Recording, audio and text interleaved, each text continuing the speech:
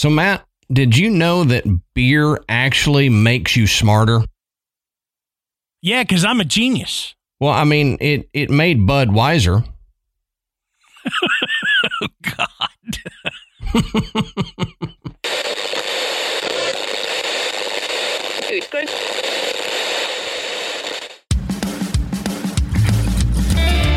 Good evening, everybody, and welcome to the Graveyard. Thank you for joining us tonight. My name is Adam. And my name's Matt. Now, pull up a tombstone or settle into your casket and get comfortable because this is Graveyard Tales. All right, everybody, here we are again. Matt, how you doing tonight, brother? Man, I'm great. Good deal. Been a good day. Been looking forward to being back in the graveyard. Oh yeah, me too. I am glad to get in here. It's been freezing rain and everything out there. I don't understand it, but we had another ice storm, and we're babysitting our 2-year-old niece. So if you hear screaming in the background, we're not murdering anybody that's a 2-year-old somewhere. Yeah. In the house.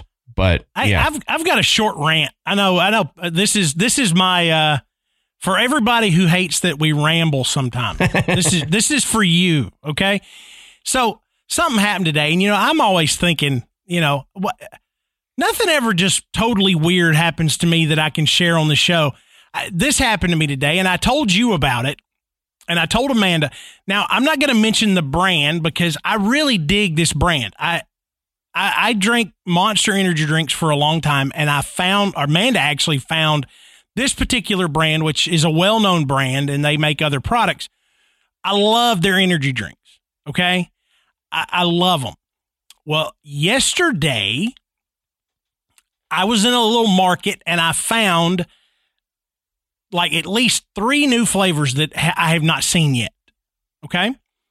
And so I picked up 2 of them. And one I had yesterday, and I saved one for today. The flavor for today was lemon, okay? It was actually a candy lemon. And I have to say, out of all the energy drinks I've tried, this is the absolute most disgusting flavor I have ever tried. That taste that you get in your mouth after you vomit? Yep. Okay. That's what it tasted like, and then you spray lemon pledge in your mouth. Oh, so it was lemon cow bile. Oh God! Let's put it this way: I opened that thing at 11 o'clock driving around, and I finished it. Well, actually, I didn't finish it. I was close to finishing it around 4 o'clock. Okay, I sipped on it all day because I wanted the caffeine. Mm-hmm. I needed the caffeine. But it was so horrific. I'd have either got a new one and trashed that or just chugged it holding my nose. Now look, the other flavor I got was Arctic snow cone. Yeah. It was fantastic. So I thought, how can I go wrong? That's how. Oh my God. Yep. I've had that before. We're going to get a little house cleaning out of the way, and then I got a story for you, too. We want to say go check out the Podbelly Network at podbelly.com. We're proud to be members of the Podbelly Network. You can go find some shows that you may not normally run across over there. So, proud members of the Podbelly Network. We also want to thank tonight's sponsors, Feels, AMC Shutter, and Preply, and we'll talk a little bit more about them later. All right, Matt, real quick, as a story, I don't remember if I mentioned this to you or not, but I know I didn't tell you the details, so I could tell you here. I've had issues with what I think is abnormal, if not paranormal, activity with the garage. Yeah. Okay. Garage door leading out into the garage, just opening on its own, even when it's locked. It happened to me. It happened when me, Ashley, and Michael were sitting in the living room and we saw it happen. And then it locked Ashley out one day when I was up here recording. Well, the other night, Ashley and I actually went out on a date. We went and did a cooking class. And we got back at 10 something or whatever. 11:30, we're laying in bed. And all of a sudden, our phones go off, both of them at the same time. So we're like, well, that's weird. And we look at it, and it's our alarm system with a notification that says unexpected activity, garage door open. This is not the one leading into the house. This is the actual garage door. It said the our big one. Yeah, it said our garage door had opened. And we both went, crap. You know, and of course I'm thinking somebody has gotten into the garage and then their next step is into the house. Right. So I get up and Ashley's like, well, do you want me to turn off the alarm? I said, not yet. Don't do it yet. So I go and I clear the house. You can imagine what that looks like in boxers, you know, going around each corner and everything. Well, clear the house. Obviously, there's nobody in the house because our alarm would have started blaring if somebody had opened the inside door, but I had to check. So then I went and got her and I said, okay, come stand at the bottom of the steps with your phone and your sidearm just in case. And she's like, okay. I said, I'm going to open the front door. I'm going to see what it looks like. Then I'm going to the garage. Right. So we turn off the alarm and I stand there and wait to see if somebody jiggles the door handle or anything like that. Well, I go out the front door and peer around the corner. Garage door's closed. So I said, well, that doesn't mean anything because they could have opened it and closed it so that it's not right. Yep. Doesn't look odd. And so then I come back in, I go around to the garage door and I said, okay, here's the worst part. This is the part that's going to be bad if there's somebody in the house. So my heartbeat starts going, you know, and I said, all right, let's go. And I flung the door open and poke into the garage and flip on the light. Nobody. All right, I get down on the ground and look under the car. Nothing. I'm like, all right. So I go back in, lock, turn the alarm on. All that for a malfunction. The alarm system malfunctioned. And then I couldn't get back to sleep for like an hour and a half because, you know, all that but endorphins. Your door had opened, though, in the past. Yes, it has in the recent past. It has actually opened, and that had nothing to do with the alarm. No. So, fortunately, this was just a malfunction, but still, something was causing your door to open. Yep. But it makes me think, why would that sensor have malfunctioned? Could it be whatever is causing the garage door to open that tripped that sensor? Yep. So, I'm curious. I don't know. Because the next night, 2 nights later, we got something saying the inside garage door had opened. But of course it didn't because the alarm didn't go off. It was just a notification that tripped that sensor.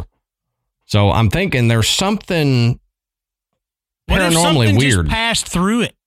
See, that's what I'm wondering. If something passed through it and set off that sensor in the door. Yeah. I don't know. I was thinking, y'all's house is not that old. No. And you don't really think about newer homes with paranormal activity, but briefly, I'll tell you this. Today I was reading on one of my local area Facebook groups that there is an apartment complex just down the street from us that's not all that old. It's probably been there 20, 25 years, if that. And they have had a ton of paranormal activity all over this complex. Really? All kinds of stuff. Apparitions, lights flickering, doors closing. I mean, multiple people in multiple apartments in multiple buildings in the complex. That's wild. Really bizarre. Now, understand there is a cemetery right there at the thing. And I don't mean like neighborhood. I mean, this is like an old cemetery because all of that land, 150 years ago was a plantation. Yeah. Yep.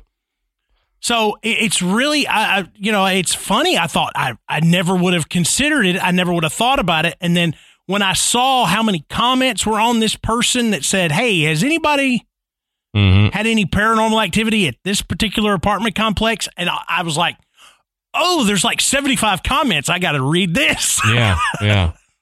That's wild. I mean, I'm going to have to do what I always tell people to do when they ask us about paranormal activity. I've got to go check the history of the land here. Yeah.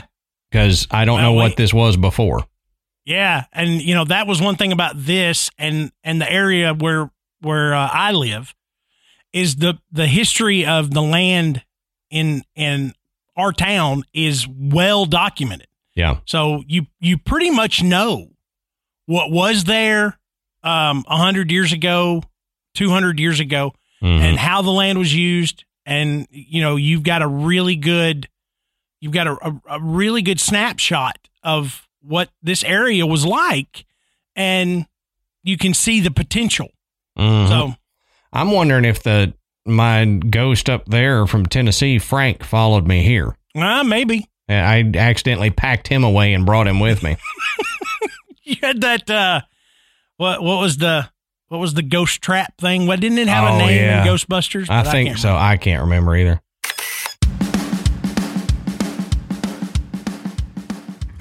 All right, let's take a minute and let's talk about one of tonight's sponsors, Feels CBD. Now, Feels is a better way to help you feel better. Their premium CBD will keep your head clear and help you feel your best. Now, you've heard a lot about CBD, and CBD has been proven to greatly reduce anxiety, pain, and sleeplessness. But getting into the world of CBD can be a little complicated. So, Feels tries to make the process simple so that you can start feeling your best sooner. So if you're new to CBD, you're not sure where to start, Feels has a free CBD hotline to help guide you through the process so you know you're taking the right amount for the problem you're trying to fix. That's exactly right. And that's the thing that I know you dealt with, Matt, and I dealt with too when I first got into taking CBD, is you may take some and you're like, well, this doesn't work. Well, it's because you didn't have the right dosage. And their CBD hotline will help guide you through that with their professionals that they have to help you. And it'll help you get the right dose for you. And I mean, I deal with chronic neck pain. I had an injury years ago in the factory I worked in, and I deal with chronic neck pain. I don't like taking a lot of stuff for it. So the only thing I have found that works is CBD, and Feels CBD is the best. I can take it, and within a few minutes, those muscles in my neck relax and the pain goes away. It also is nice because it helps with some of the anxieties I have with going out shopping and all that. But that's because CBD is naturally helps reduce stress, anxiety, pain, and sleeplessness, and there's no hangover, and there's no addiction to it. So all you do is place a few drops of Feels under your tongue, and you can feel the difference within minutes. And like Matt was saying, the thing to remember is that finding your right dose is key. And that's, I can't stress this enough, the hotline for Feels. You don't get that with any other company. So if you have any questions, just call up their hotline, and you can join a monthly membership. So it makes your self-care easier, and you'll save money on every order, and you can pause or cancel at any time. So if you feel like you want to do this and you want to become a member of Feels, all you got to do is go to feels.com, feals.com/grave, GRAVE, and you'll get 50% off your first order with free shipping. Right. That's Feals, FEALS.com/grave, GRAVE, to become a member and get 50% automatically taken off your first order with free shipping. Feals.com/grave.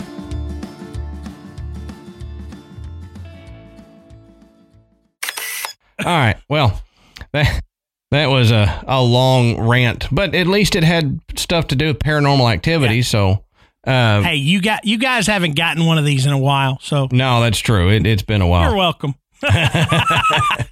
So, Matt, on that note, why don't you tell us, what are we talking about tonight, brother? Okay, so tonight we decided that we are going to look into some lesser known cryptids. I'm so excited about this one. This is like the D list of cryptids. Yeah. Okay, these are the ones that we've heard about, we've read about. There's no way there's enough information for us to fill out an entire episode.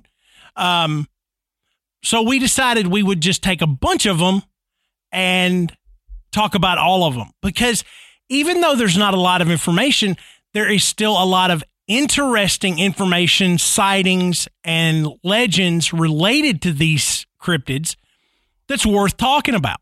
Right. And the other cool part of this one, and we've done this in the past, Adam and I have researched completely different things. So he doesn't have all the info that I've got. I don't have all the info he's got. So we're going to be learning along with you guys. Right. And one of the things that I found while doing this, and I'm sure you ran into the same thing, Matt, is that since these are so obscure, that there isn't that big variety of information that we would normally get on a cryptid. Right. So, yeah, you've got multiple sources that talk about it, but every source says about the same thing or has the same sightings. So just bear in mind as we go through these, it's not going to be, 45 minutes on one cryptid like we've done in the past. We'll be able to cover all of the information we've got pretty quickly. And then if you check our sources, like we always tell you to do, bottom of the show notes, check our sources, you may see a couple sources, but those sources are going to say pretty much the same thing. Exactly. So without further ado, let's get rolling on this. What do you say? I say let's go for it. I'm excited. All right. So the first one I'm going to talk about tonight is right here in the U.S. in Georgia, and it is the Altamaha. I love that name. Sounds like a broken down Nissan. It's like a prank Nissan. It's the Altamaha. It's a cryptid that would be in The Simpsons. The Altamaha. Yeah, exactly. Now, it's the Altamaha is famous in the mouth of the Altamaha River in southeastern Georgia, and it is said to be a hissing sea monster. That is a direct quote. Nice. Hissing sea monster. All right. In the Altamaha River. So it, of course, is named for the river, or Alti for short. I would think its short name would be Ha, because it's in the Altamaha River and it's the Altamaha. That's right. So why won't they just call it Ha? I don't know. They didn't ask me when they named it. So Georgia people, I swear. Now, the legend of the Altamaha predates the British and English colonization, and it's said to have originated with the Lower Muskogee Creek tribe. So this is, this is a Native American cryptid, essentially. Yeah. Now, the Altamaha River is one of the largest rivers in the state of Georgia. It extends 137 miles. It empties into the Atlantic Ocean, and it has one of the largest river basins in the U.S., second only to the Mississippi River. That's cool. Yeah. Now, the Altamaha is said to inhabit the various streams and channels of the river and the adjacent marshes, particularly around Darien, Butler Island, and elsewhere in McIntosh County. Now, it seems appropriate that a creature inhabits the water around Darien is very similar to Loch Ness, because the town of Darien was founded by Scottish Highlanders from the shores of Loch Ness in Scotland. Oh, wild. So the legends are very similar and the descriptions are very similar to Nessie. Now, but there are some subtle differences. Now, did they bring a baby Nessie over, do you think? Maybe. And just dropped it off? Maybe. They said, you can live here, and enjoy it. Yeah. Like releasing goldfish. Be free. Quit eating haggis. Yeah, right. I'm gonna get some biscuits and gravy. Amen. Release it, and they're like, from whence you came. Oh, okay. So now this creature is described as having a sturgeon-like body, including a bony ridge on its top. So that right there tells you it could be a sturgeon. Could be, yeah. It's got front flippers and no back limbs of any type. It swims like a dolphin, so it's kind of up and down. Yeah. And it has the snout of a crocodile. Now it sounds like a big alligator gar. Kind of does, yeah. It's got large protruding eyes and large sharp teeth. Its coloring is said to be gray or green with a whitish yellow underbelly. And reports indicate that it is 20 to 30 feet long. Oh, wow. That's big. Yeah, that's really big for a river creature. Mm-hmm. But some have reported seeing smaller or larger creatures, which suggests there's more than one. Family unit, yeah. Yeah. Now, it has reportedly been seen basking itself on the shore, trolling casually along the river, and has even reacted defensively while in the presence of boaters. Huh. So it bumps boats and things like that. Yeah, It's not jumping up, snatching a fisherman off of his John boat or nothing, but it has been known to bump boats. Just kind of a get out of here kind of thing. Mm-hmm. Though no physical evidence of the Altamaha has been found, the stories date back for hundreds of years, with the Native Americans describing a giant snake-like creature that hissed and bellowed. So there's your hissing sea serpent kind of thing. Mm-hmm. Now, one of the first non-Native American reports of the creature was on April 18th, 1830. See, I told you, this goes way back. Yeah, it does. And that was when a correspondent of the Savannah, Georgia newspaper reported multiple sightings of a sea monster on the Georgia coast. The primary eyewitness was Captain Delano of the schooner Eagle, who reported seeing a large creature off of St. Simon's Island below the mouth of the Altamaha River. His description described it to be about 70 feet long. Its circumference was about the size of a barrel. In the description, it says a hog's head. Oh, well. Yeah. And I thought, well, that's not that big. And then they go on to explain, but a hog's head is a barrel. Yeah. I'm like, oh, I'm showing my ignorance now. Yeah, right. Yeah. But it said the head resembled that of an alligator. 5 other men on the schooner also reported having seen the same thing, as well as several planters on St. Simon's Island. So this story was verifiable with multiple witnesses in different locations even. Yeah, you got a lot of sightings in one. Right. That's cool. Now, in the 1920s, timbermen riding the river reported seeing a large snake-like water monster, and in 1935, a group of hunters spotted what they called a giant snake swim through the river.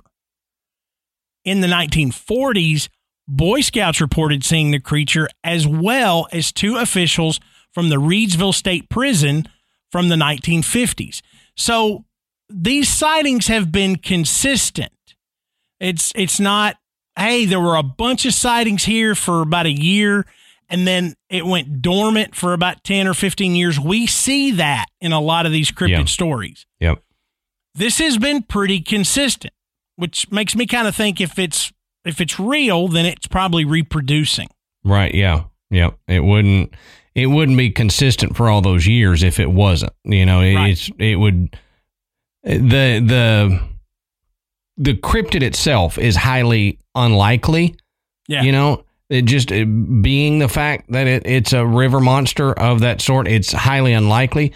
But then for it to be several hundred years old, it is even more unlikely. So you're right.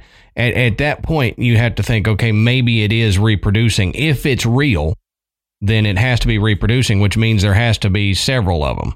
Yeah, and that would explain some people reporting larger ones, some people reporting smaller ones. Right. But dig some of these sightings. In 1969, two brothers were fishing on the Altamaha River at Clark's Bluff.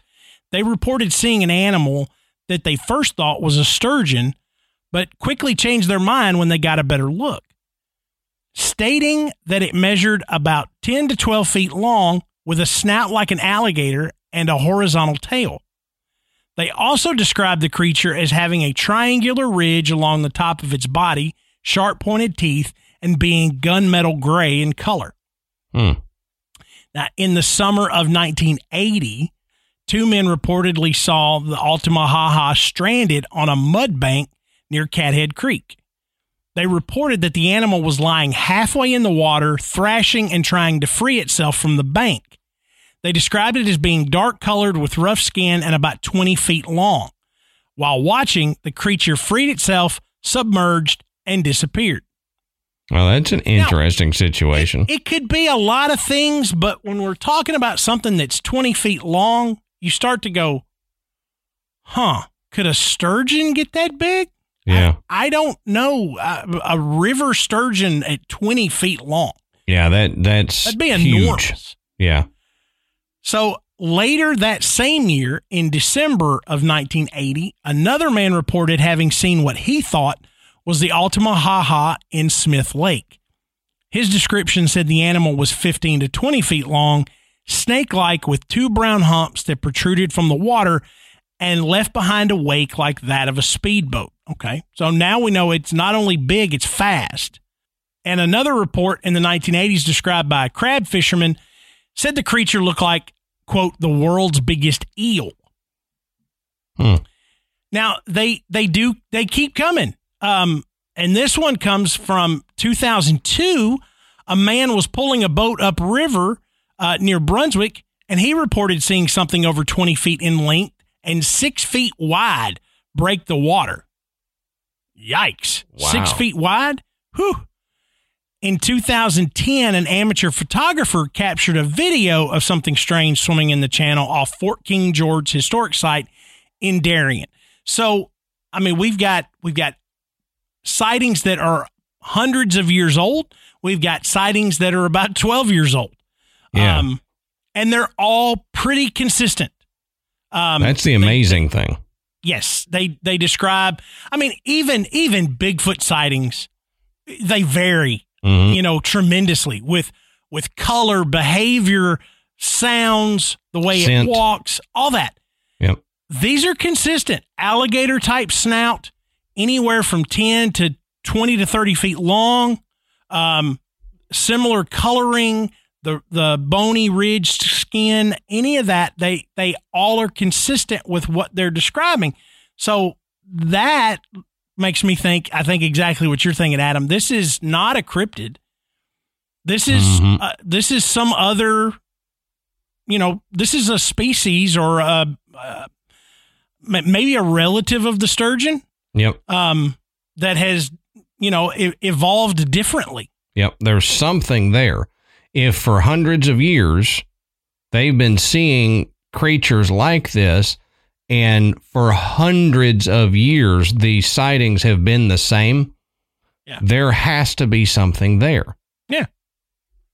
And understand, when we're talking about the Altamaha River, or really any southern United States river, you're not looking at pristine, clear water. No. I mean, in a lot of cases, it's either going to be really dark or it's even going to be muddy in kind of a brown color. Yep. And that makes seeing much below the surface almost impossible. Yeah, think of like the Amazon River, how a lot of it is kind of muddy and churned. The dirt is churned up all the time. That's what a lot of these rivers are like. It's not like the creek in the back of your property that you can see to the bottom of. Yeah. You may not even see a foot down into it. Yeah. And it's a big fishing river. Mm-hmm. And so we've said this before, hunters and fishermen and stuff, they've done this long enough that they know what's out there. They know what they're going to catch. Yep. They know what to expect, but they also know what not to expect. And so when you see these reports from fishermen of these large animals, they're seeing something they can't identify. Right. So that kind of makes me think, yeah, this has got to be something that we just haven't discovered, because it moves around too much. It gets too deep. You're not going to catch it. It's probably going to rip a line, Oh, yeah. Unless you're fishing with, steel cable. Yeah. You're not going to accidentally pull one up in your boat. Right. Yeah. I mean, you'd have to be deep sea shark gear to catch one of those accidentally. And it's probably following food source. Like you said, it's a fishing river. So there's a lot of food source. So it's probably following the food source. Yeah. And you need just enough to have a breeding population to keep it going that long. And that may not be many for it. So, yeah, if it doesn't spawn like a salmon and have, 50 babies. Yep. And maybe it only has a few. Yeah, it could spawn like the fish in Michael's tank. It's live babies and only a handful of them. Yeah. And then it does it so often, now I've got a tank full in there. But, So that's the Ultima Ha-Ha. I love it. I wonder how many of y'all have heard of that one before. I bet you have if you live in South Georgia. Yep. If you live in Georgia, I'm sure you've heard of it. And that was one of those that I had heard of but hadn't researched a lot. And I was really excited that we were doing it, because you see it pops up on lists of cryptids. Yeah. But it's not a real well-known cryptid. You could ask probably 10 people if they'd heard about it, and I'd say 8 to 9 out of that 10 would never have heard of it. So, all right. So the first one I've got, and this is also my longest one, is the Groot slang. And Matt, have you ever heard of the Groot slang? I am Groot. Slang. Actually, I have heard the name, but I've not ever looked into it. Okay. All right. That's kind of like me. I'd heard the name of it, but I had not researched it. Now, the Groot slang or the Groot slang is Afrikaans or Dutch for big snake. Now, it is a legendary cryptid that is reputed to dwell in a deep cave in Richtersveld, South Africa. According to legend, the Groot slang is a primordial creature as old as the world itself. And I love that, because me and these ancient spirits and animals. I love that when you hear something about it. But the tales of the Groot slang say that the gods, who were new to crafting things, made a terrible mistake in the Groot slang's creation, and they gave it tremendous strength, cunning, and intellect. Realizing their mistake, the gods split the Groot slang into separate creatures and thus created the first elephants and the first snakes. And if you look at pictures of the Groot slang, it's like a long serpentine body with an elephant's head with the tusks. Mm-hmm. And, it does look like a combination of a snake and an elephant. But apparently one of the original Groot slangs escaped. And from this was the first sire of all the other Groot slangs that were born. So Groot slang is not one creature like they say Nessie is, to go back to the reference before. This is a species of creature as old as the world itself. Yeah. Now, it's claimed to devour elephants by luring them into caves. Now, the cave where the Groot slangs live is known as the Wonder Hole. Pause for dramatic effect. The Wonder Hole. The Wonder Hole. I'm not even going to make a joke that I had. I've got a dozen already, and I can't say them. Just going to pass over them. Like we've said before, do that joke in your head. Wonder Hole. That's not even one I came up with, but I like that one. It's also known as the bottomless pit. But supposedly it connects to the sea, which is 40 miles away. Now, according to local legend, the cave is filled with diamonds. Now, it is also said to live in warm rivers and lakes. So it kind of migrates between this cave that's diamond-filled cave with, water in it. Now, wait a minute. Okay. Did you use like the Dungeon Master's Guide to research this. This sounds like lives in a cave. It's a mythical creature, old as the world, and it's full of diamonds. Right. You're like, wait a minute. Right. No. Are there two hobbits chasing this thing? Right. Well, here in a minute, you're going to have an elf that's got to come slay it before it can move on to the next dice roll. But no. It says it is said to be in some parts of the region, it's said to be huge elephant-like creature with a serpent's tail. Sometimes it's depicted as a snake with orange gems for eyes. Also, according to the tale, Groot slangs covet gems, particularly diamonds, kind of like dragons were said to.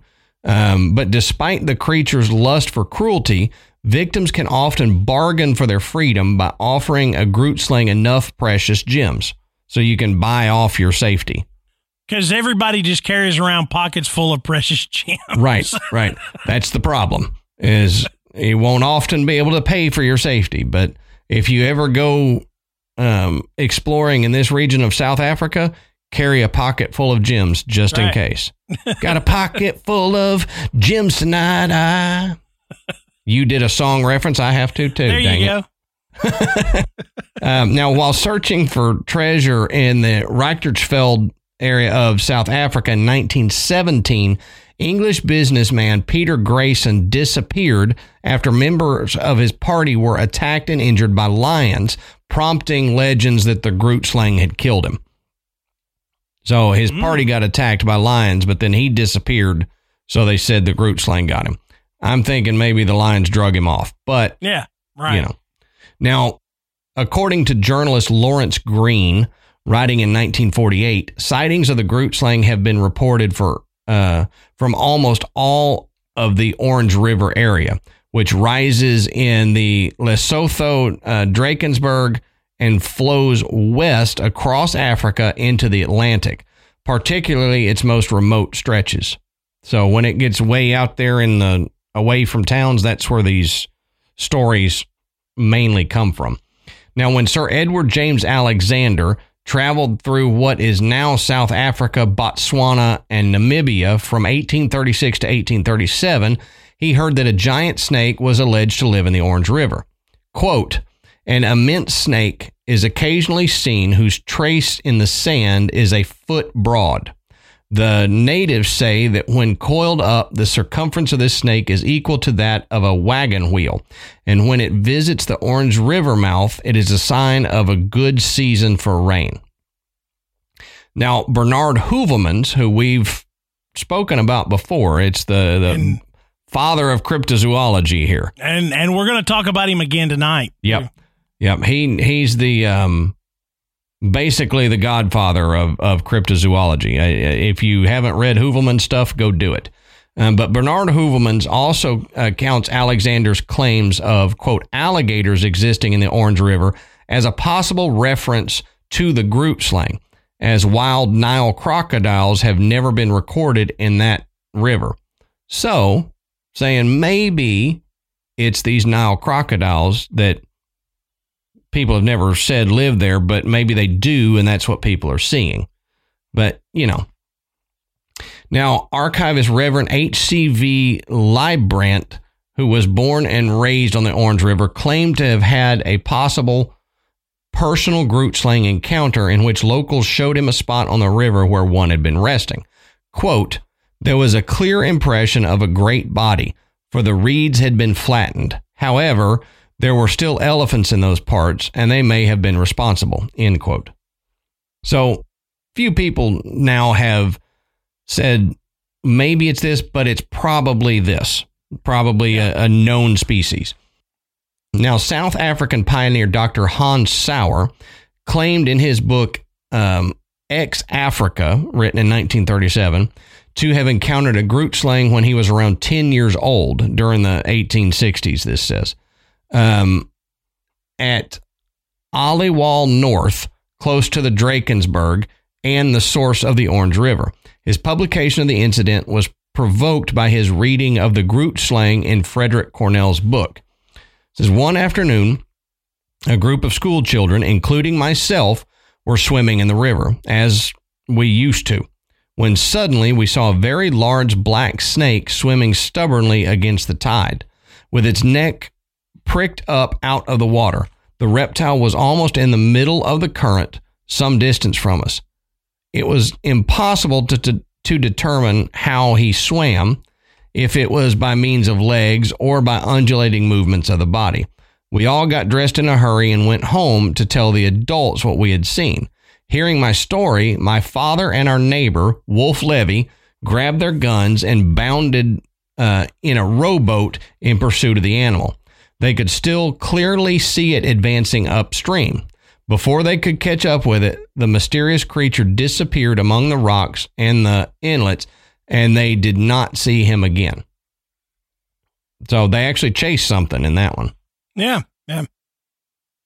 So it makes you think that there was, or maybe even is, something large in that river that people have seen for quite some time, much like the Altamaha, and maybe it's just a misidentified crocodile, a large anaconda, which is not, common in that area either.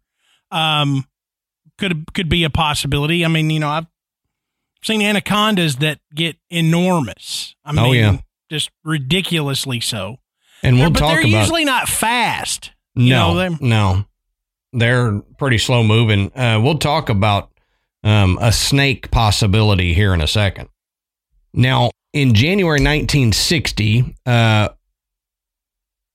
Orangeville locals, Mr. and Mrs. C.J. Reinecke and their two children claimed to have seen a pair of, quote, swimming monsters in the Val d'Am. Now, Reinecke noticed a, quote, huge, strange object moving in the water, and by the time his wife and children had been summoned, a second similar object was crossing the water at, quote, an incredible speed. The Reineckes estimated that the animals were some 200 feet long, but only around 4 feet in diameter. The two animals, which the Reineckes believed were playing, eventually dived underwater and disappeared. So 200 feet long and 4 feet in diameter. That's some big animals. Yeah, that's crazy. Now, real quick, to end this one out, we'll look at a couple of the theories that have been postulated here. Now, Africa's largest known snake, the semi-aquatic African rock python, which may grow up to 20 feet or much larger, is found in isolated regions of South Africa, and Lawrence Green believed that sightings of very large individuals could probably explain the Groot slang. So the African rock python, possibly. Now, you got to wonder, is this python aquatic or semi-aquatic? It says it is, but is it only certain, like, I'm trying to think, is it size related? Like, at some size, do they have to spend more time in the water because they're too big or whatever? Because it says it can get up to 20 feet or larger.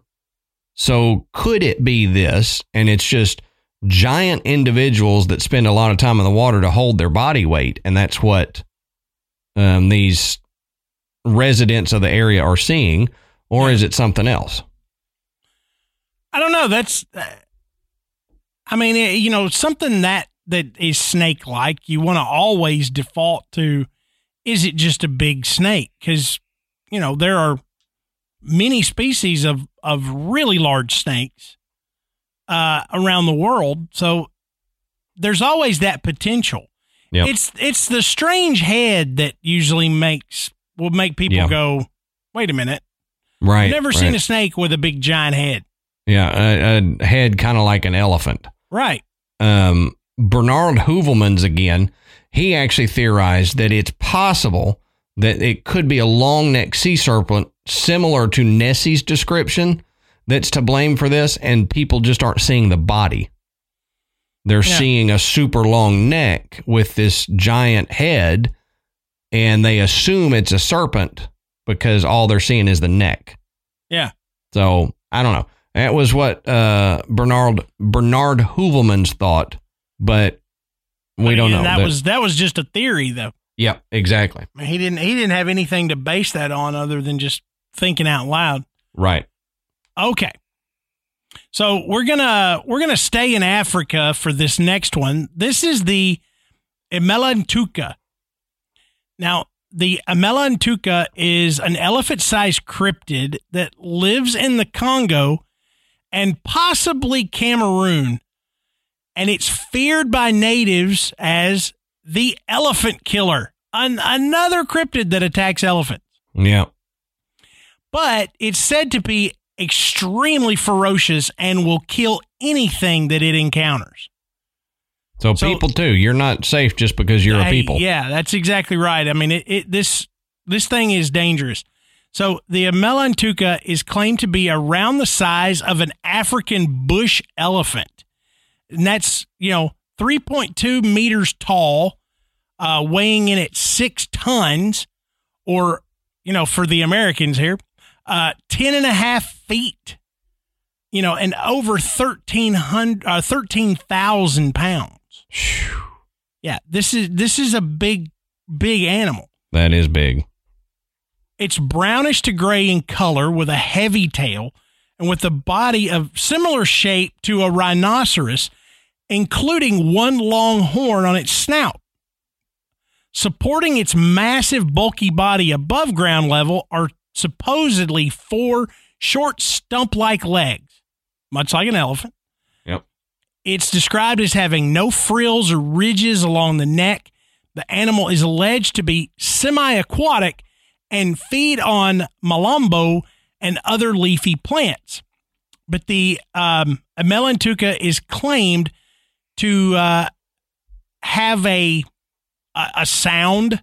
They describe it as a vocalization, but they say it sounds like a snort or a rumble or growl. So I would say it's probably a mixture of all those things, and that's just what people, they catch when they make these reports. Right. Now, J.E. Hughes published a book called 18 Years on Lake Bangweolo in 1933.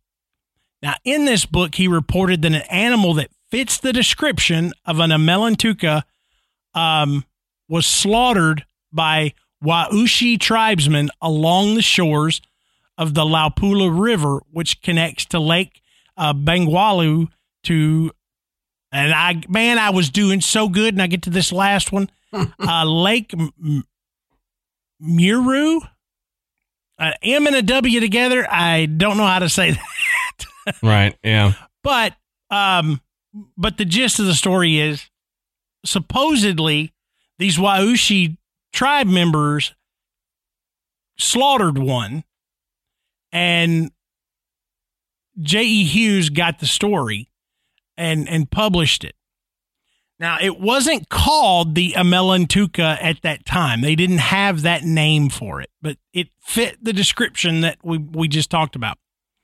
Now, the Emelantuka was mentioned by name for the very first time in 1954 in an article in the journal Mammalia, authored by former Lacula game inspector Lucien Blanco. Now, he stated that the Emelantuka was, quote, larger than a buffalo and dwelled throughout the Lacula swamps. It was also Blanco who mentioned the fact that the Emelantuka kills elephants, buffaloes, or hippos when disturbed. Now, this is also similar to the Mokele Membe, which is much more popular than the Emelantuka. Yeah. I bet you we could do a whole episode on the Mokele Membe because there is so much on it. Right.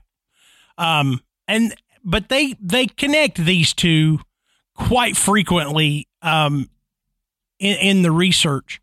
Mm-hmm. But both animals are supposedly herbivores.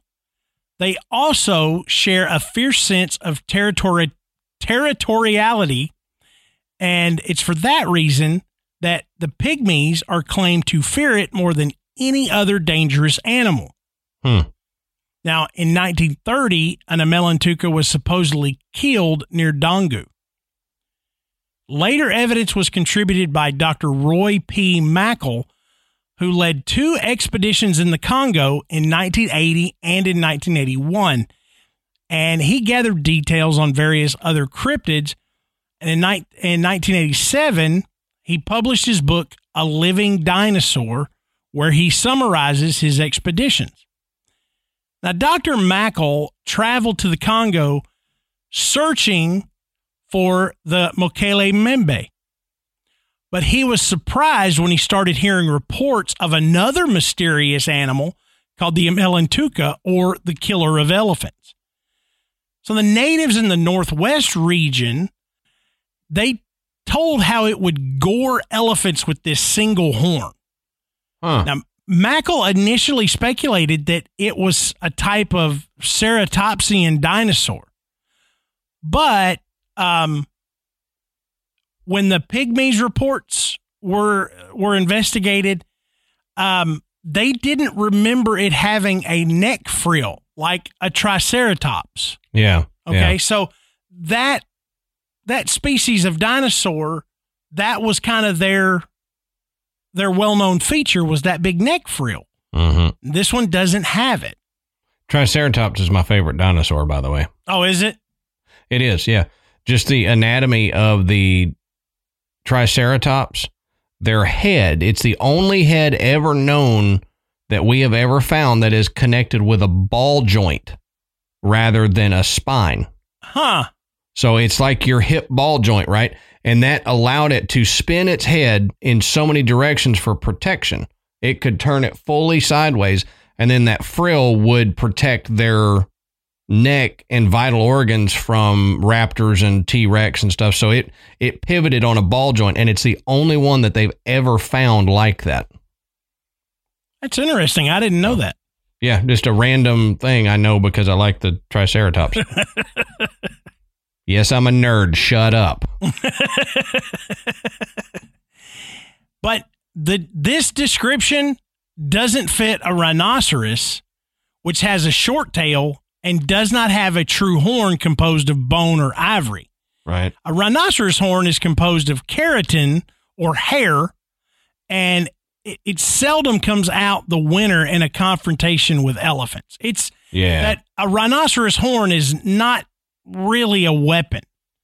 No, it would break long before an elephant's tusk or anything like that. Yeah, so I mean, it might be handy in, defense from a predator, probably its size or maybe a little bit smaller. Mm-hmm. But it's not necessarily going to be useful for hunting. Right. All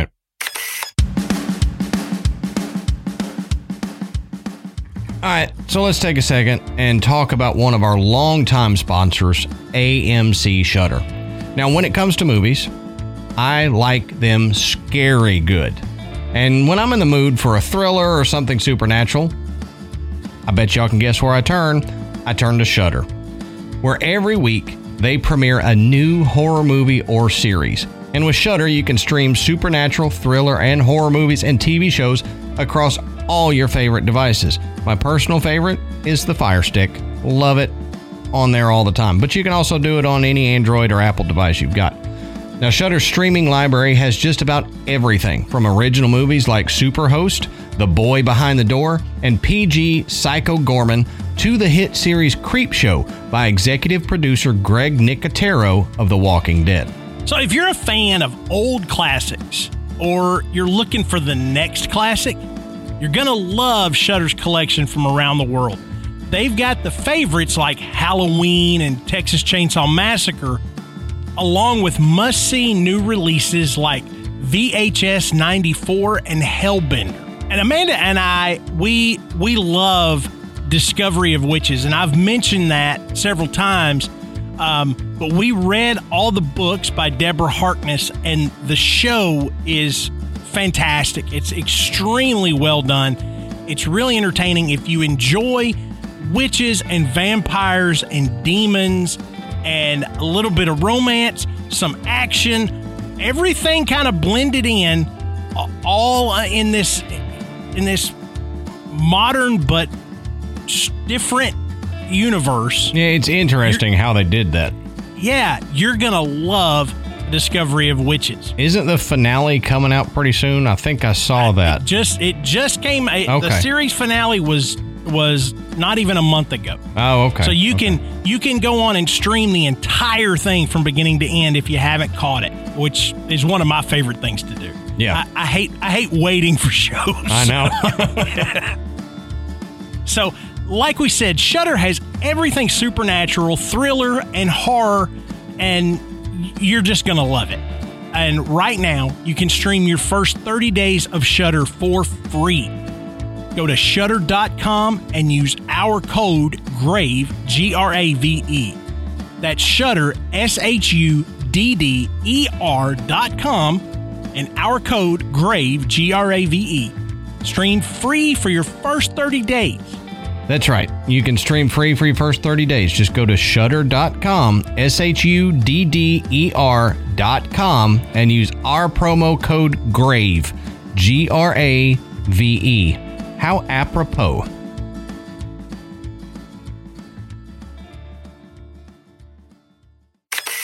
Now, that brings me to this, the structure of the horn. Okay?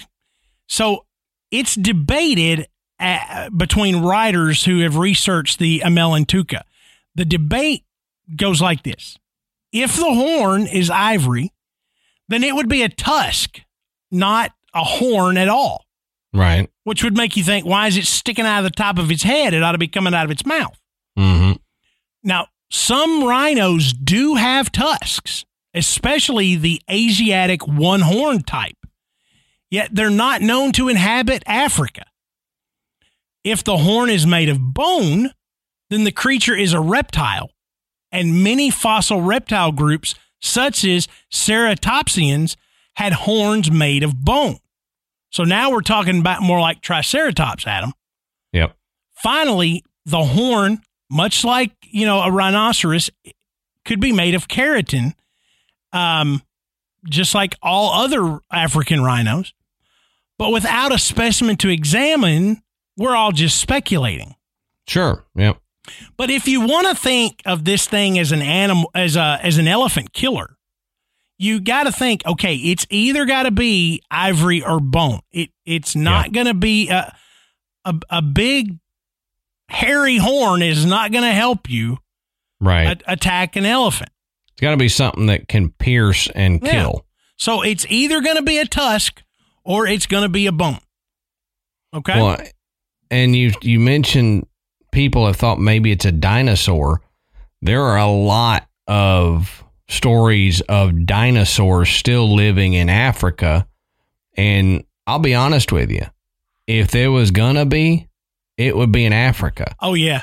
Because not only that there's so much open space and it's such a big area, but the climate of Africa is a lot like what they theorize the climate for dinosaurs was like. Yeah.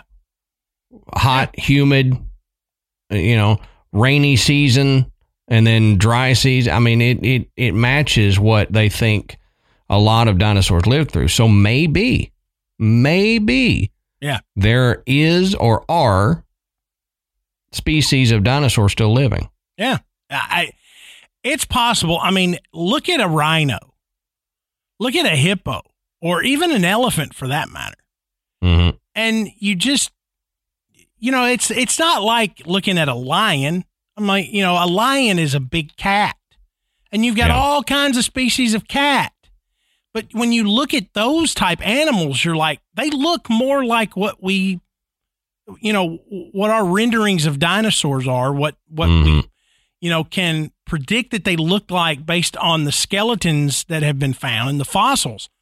So it makes me think maybe this is a descendant or an evolved version, something that actually managed to adapt to its surroundings and change enough to persist. I mean, you look at alligators, they're virtually prehistoric. I mean, they've been around for so long, and their body, they were just able to adapt to their surroundings and thrive. Yeah, they had the peak body design to be able to live from dinosaur prehistoric eras till now. Right. And so maybe there is another species out there like that. Yeah. Now, Mackle left open the possibility that the Melantuca was age-surviving Centrosaurus, which is a member of the Ceratopsian family, and he also had a large single horn protruding from the center of its head. Now, cryptozoologist Lauren Coleman, however, believes that it is an aquatic rhinoceros rather than a ceratopsian, which is similar to the greater one-horned rhino found in India and Nepal. Now, greater one-horned rhinos are semi-aquatic and often take up residence in swamps, forests, and riversides. So that idea says, okay, we're talking about an animal that we don't believe is native to this area, and its habitat is much further away, in a different part of the world. But maybe they managed to migrate, maybe they were moved, and that's what's there. Because the African rhinos are not semi-aquatic. Yeah, maybe it's divergent evolution too, where the same body shape and habits and everything evolved separately from the other rhinoceros species, and you have an even separate species that acts the same in Africa. Yeah. All right, so next is the Nkanyamba, and we're going to stay in Africa. Mine is staying in South Africa from my last one, but the Nkanyamba is a legendary serpent said to be living in a waterfall lake area in the northern forest near Pietermaritzburg, most commonly in the base of Howick Falls in South Africa. Now, the Zulu tribes of the area believe it to be a large serpent with a horse-like head.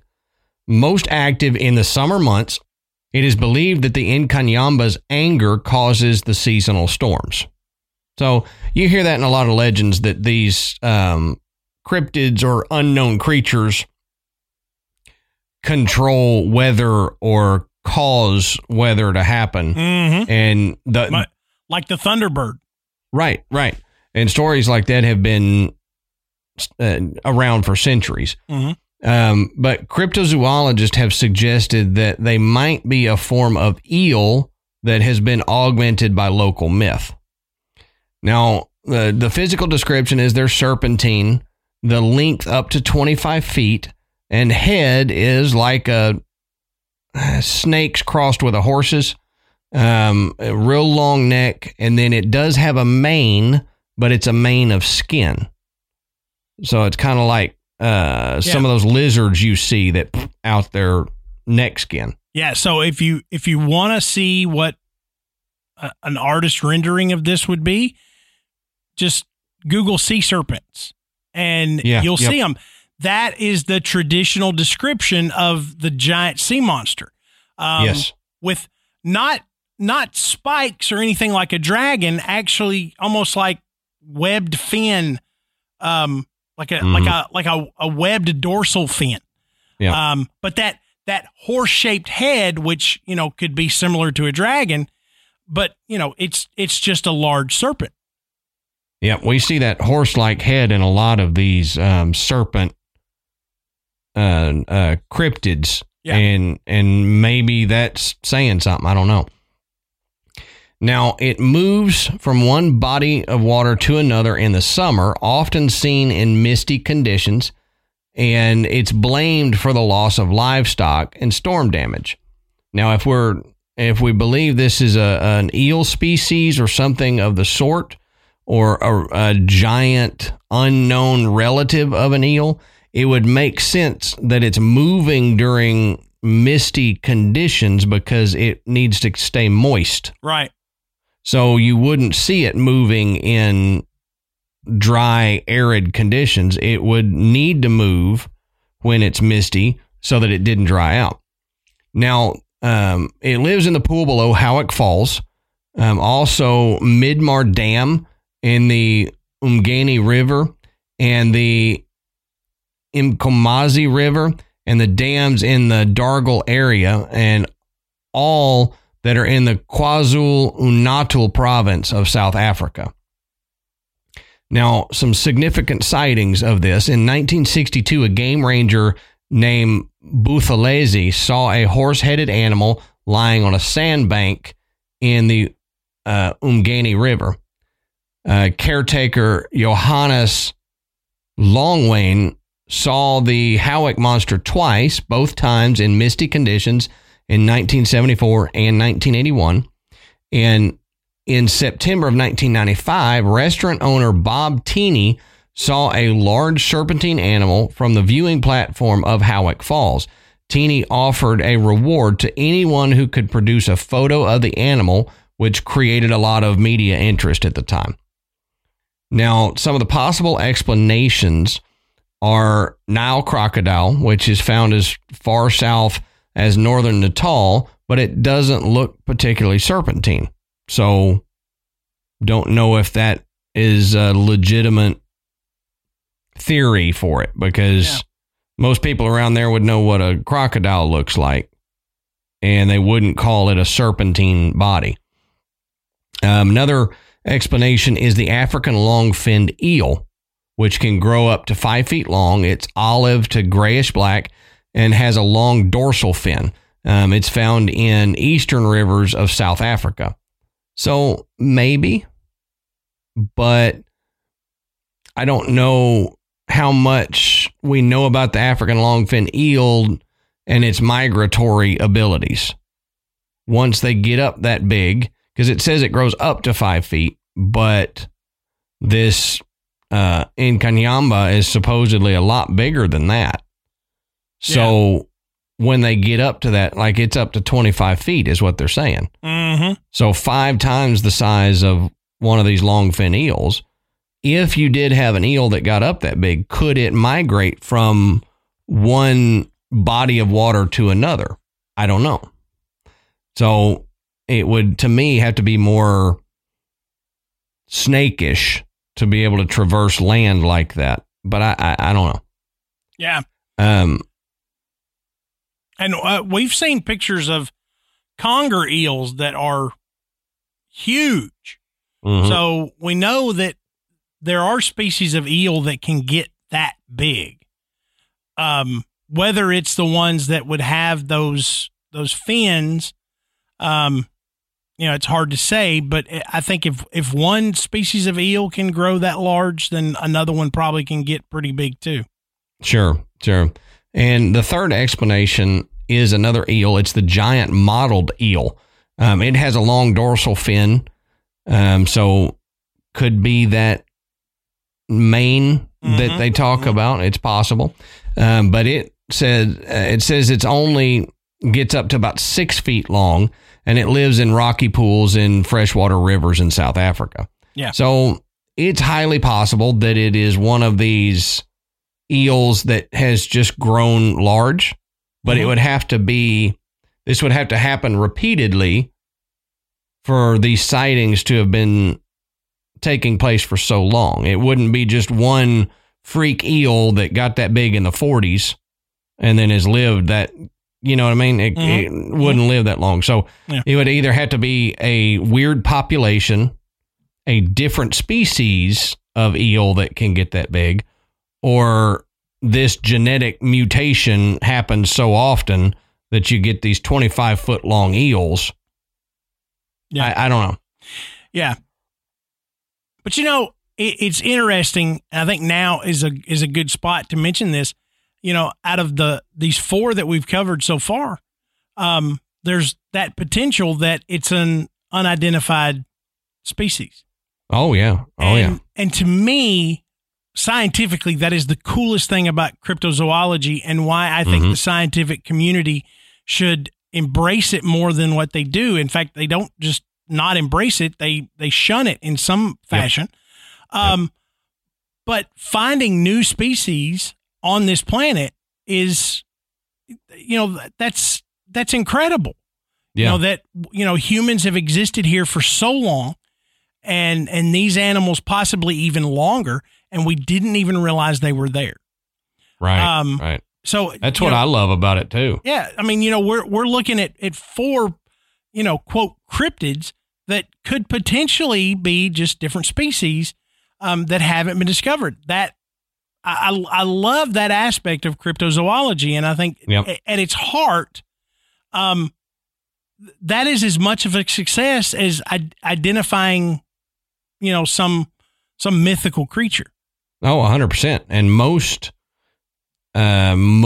of the very serious cryptozoologists like Heuvelmans, like Lauren Coleman, that's their whole gig is they're not trying to out there prove that it's a mythical, magical creature. They're out there trying to find an unknown species off of all these legends and stories by people. They're like, look, if we've had all these legends and stories, then there's got to be something. Yeah.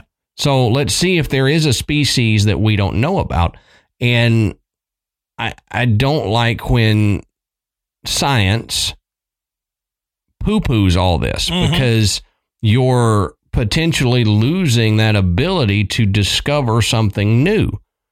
It's not going to be a magical eel that can turn into a princess if you kiss it, but it might be an eel that you never knew existed, or it's a crossbreed of eels that we didn't know could mate, and it created this thing. There's, research it, get a genetic sample and let's study it. Something.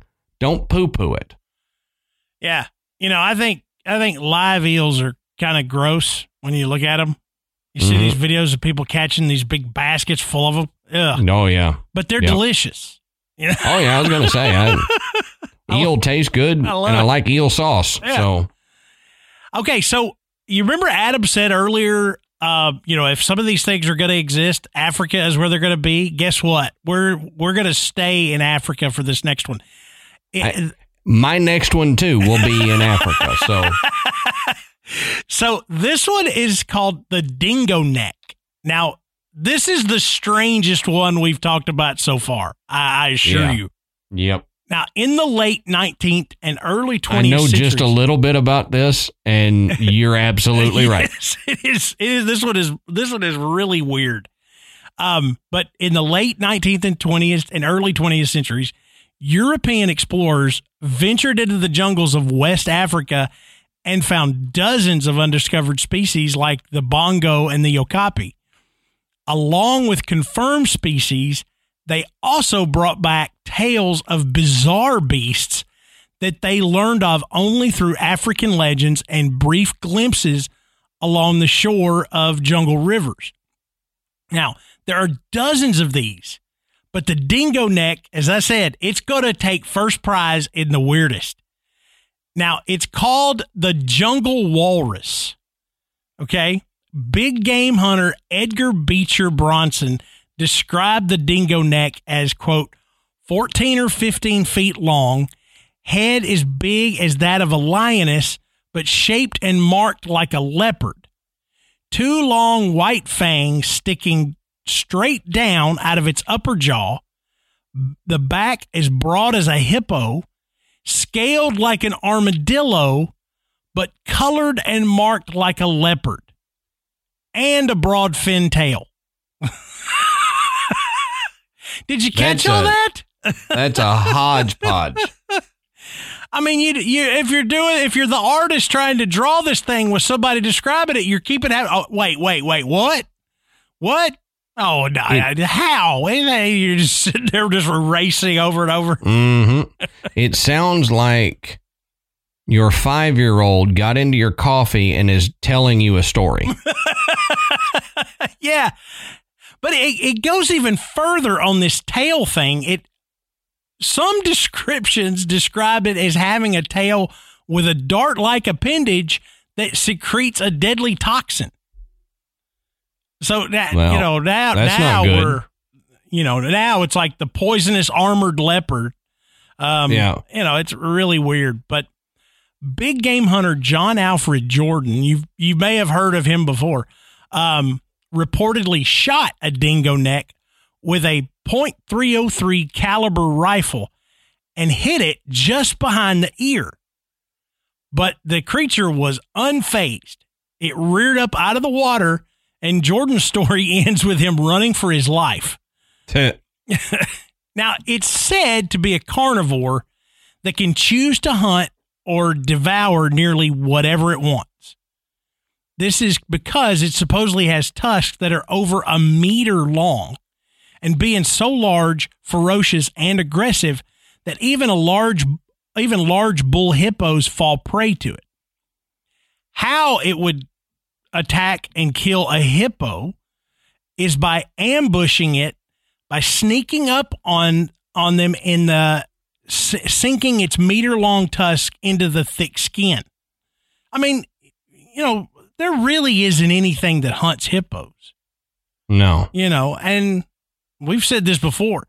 Hippos are dangerous animals. They cause, I think they cause more human death than any other mammal. Yep. So, they're not just prey to anything. But yet they could be to this. Now, it lives in Lake Victoria and the tributaries. And there's no record of the monster having been seen in any other part of the world. It's difficult, really, to believe that a creature as large as this could go undetected with no evidence of its existence. But Lake Victoria, the largest known lake in Africa, with an area of 25 to 26,000 square miles, was not discovered until 1858. Yeah. Now, that's wild. We're talking about less than 200 years ago, they discovered the largest lake in Africa. Mm-hmm. Okay. It just goes to show you what the area is like, how remote it is. Yeah. 26,000 square mile lake. That's larger than West Virginia. Mm-hmm. Okay. And they only found it in 1858. And think about what could live in something that large. Right. That's an inland ocean. Yeah. Yeah. Essentially, it's just smaller than Lake Superior. Yep.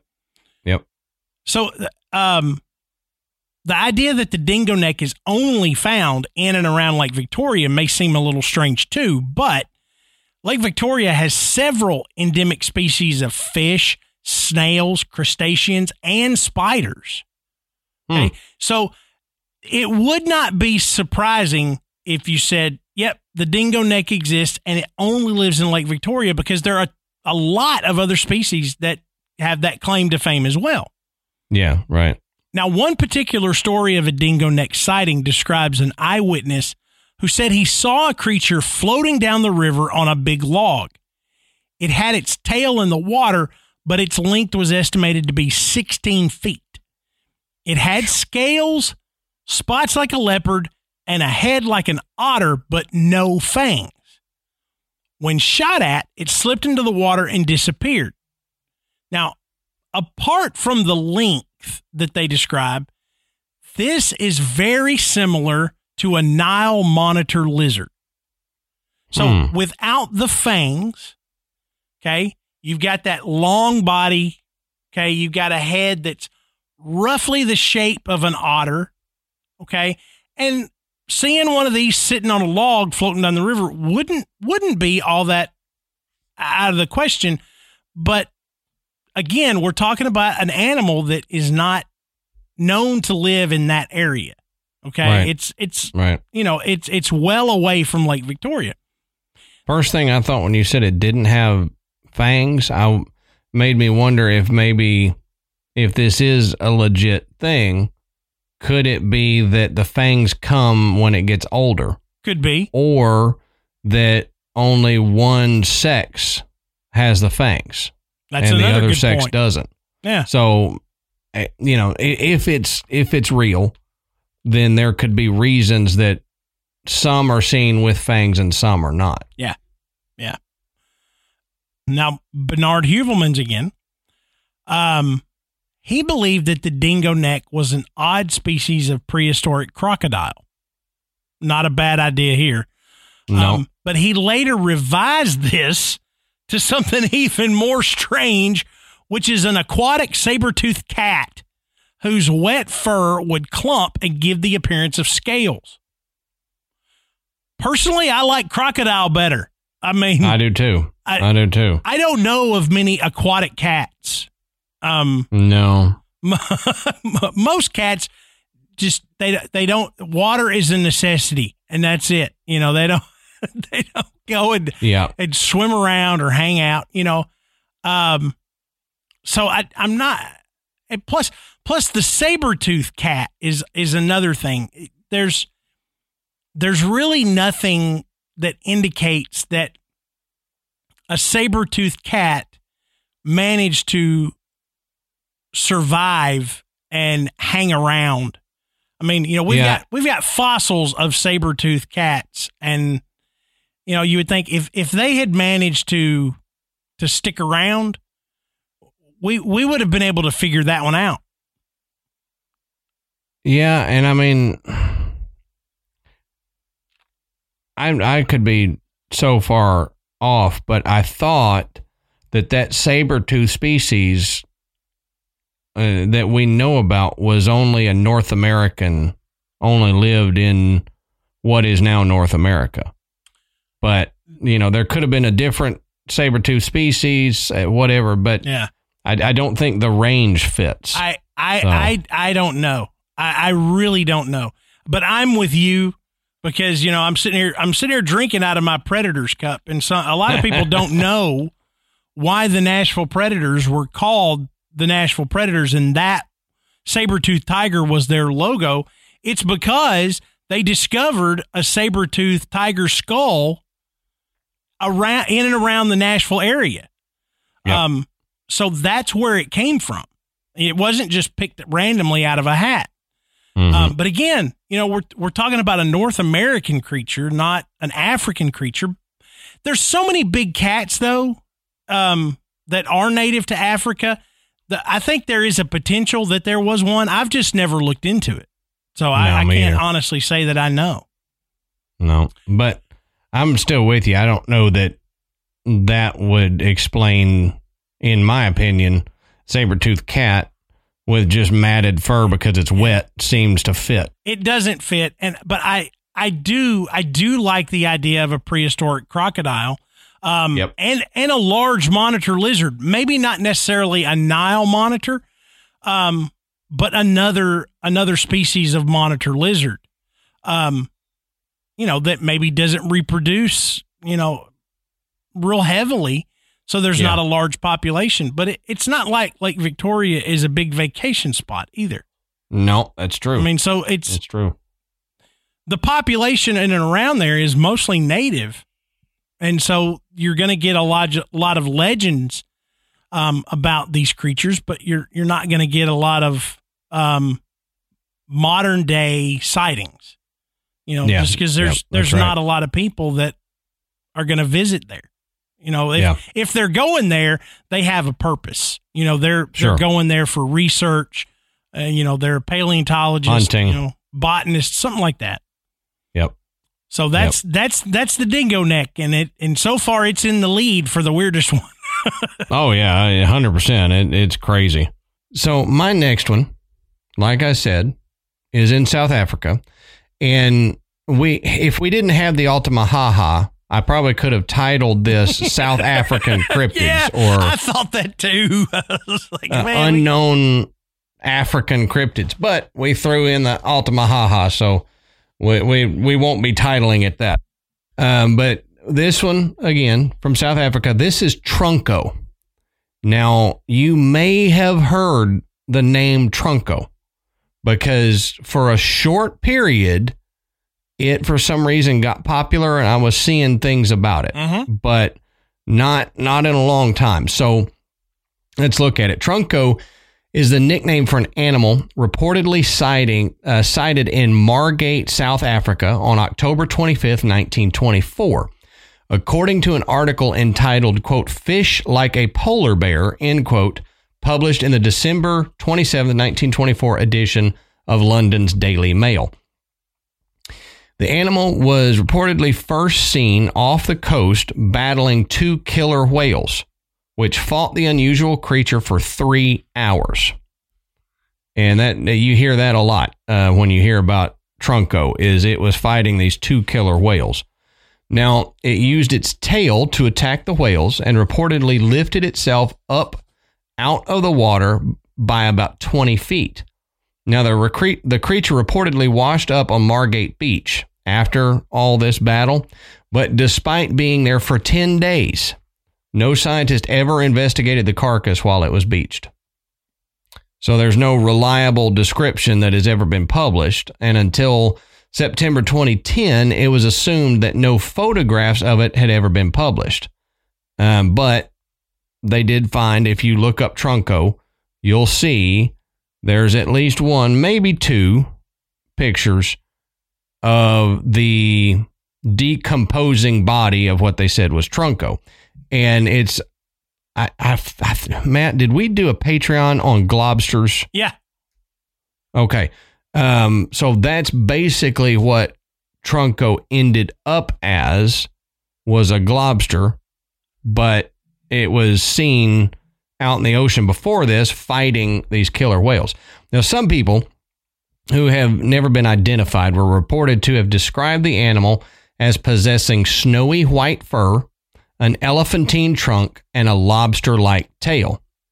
The carcass, when it washed up, was devoid of blood, but, I mean, if it got injured out in the water, it could have bled out enough to where when it washed up on the beach, there wouldn't be blood that you would see dripping. You know what I mean? Right. Now, while it was beached, the animal was measured by beachgoers, and it turned out to be 47 feet in length, 10 feet wide, and 5 foot high, with the trunk's length about 5 feet. 5 feet? Whatever all a foot these is. things we've said, and you mispronounce feet. Yeah, exactly. That's, my tongue gave up. Yeah, it just said, you've said, forget it. I'm out. You've said so many weird things. I'm going to say feet now. So, the trunk's diameter was 14 inches. The tail was 10 feet, and the fur was averaging 8 inches long. So that's a big creature, whatever that is. Yeah.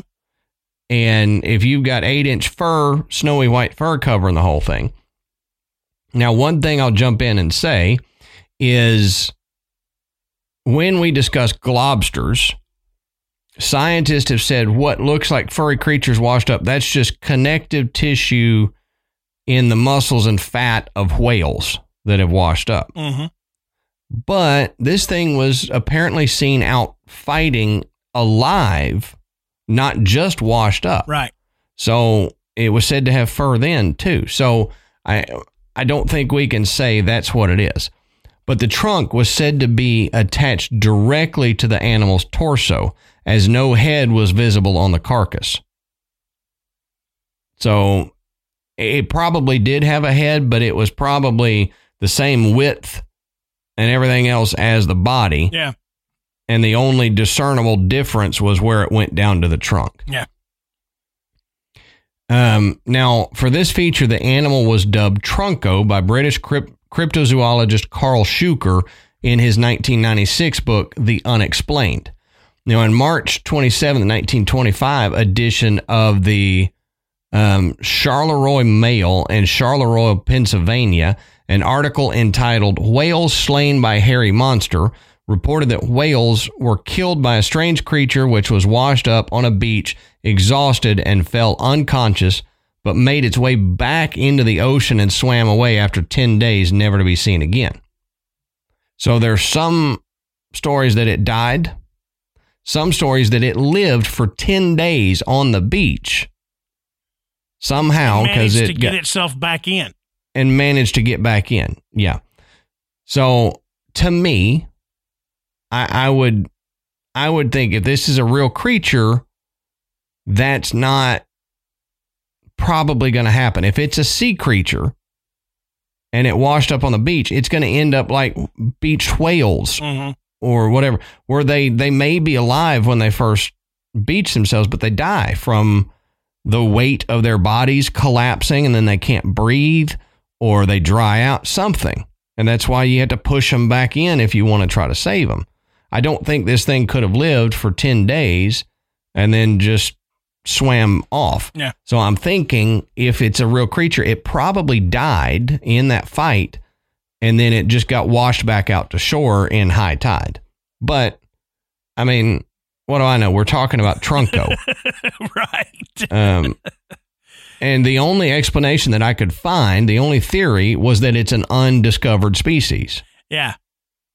And, you know, that's a good possibility because of where it was seen. I mean, it's not like, the Arctic Ocean out that way. Right. Is going to be easy to explore and find additional ones. And who knows? I mean, this could have been a creature that is now extinct.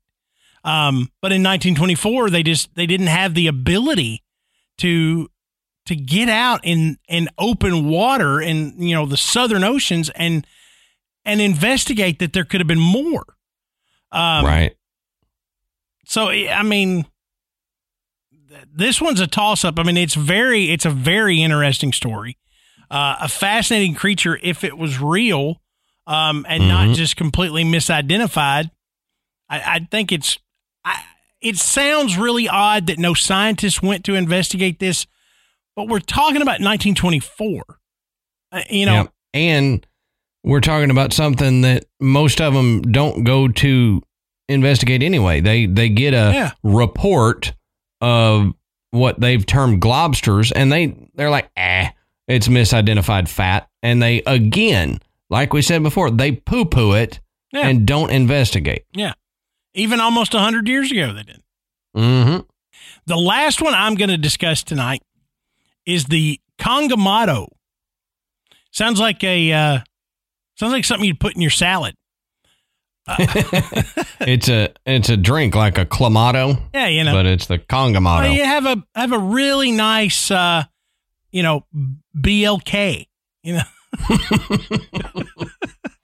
But Congamatos are large pterosaur-like cryptids living in semi-tropical regions of Africa, specifically in Zambia, the Congo, and Angola.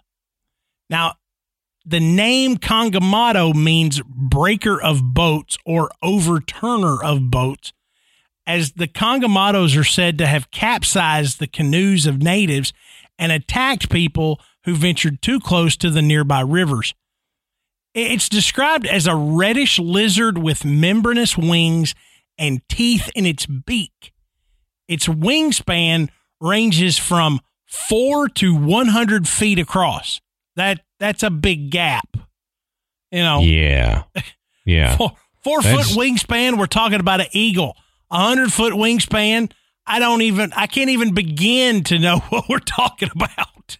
Yeah, no, we're not talking about 20. Yeah, right. Extra large 747. We're not talking about 20 to 30 feet difference. We're talking about hundreds of feet. Yeah. That's crazy. Yeah. But the Congamato first received widespread attention when explorer Frank Welland described it in his 1932 book, Witchbound Africa. Now, Welland writes that when shown a picture of a pterosaur, natives said that it was a picture of a Congamato. And Welland believed this because these natives would have had no prior knowledge of pterosaurs.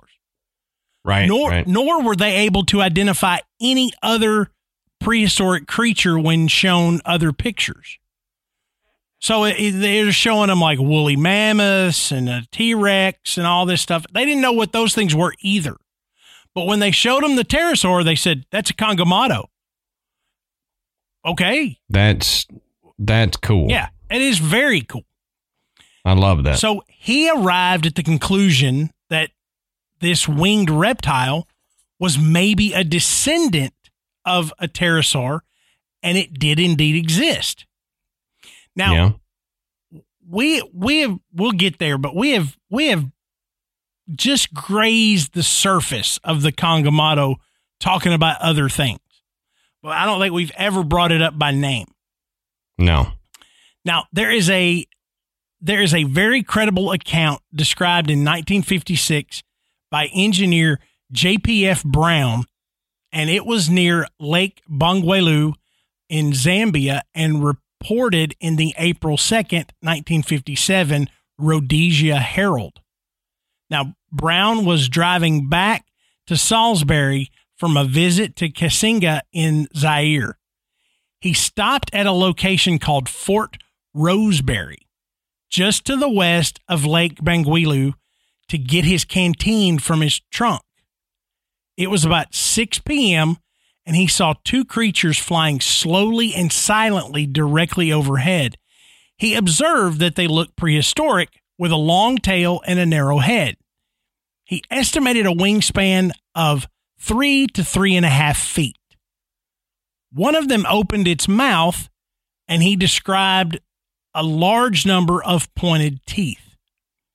Now, further reports of odd flying creatures come from the Awimba tribe that claims that they live in caves and cliffs near the source of the Great Zambezi River. In 1957, at a hospital at Fort Rosebery, the same location where J.P.F. Brown reported seeing two strange flying creatures, a patient came in with a severe wound in his chest. The doctor asked him what happened, and the native claimed that a great bird had attacked him in Bangweulu, in the Bangweulu swamps.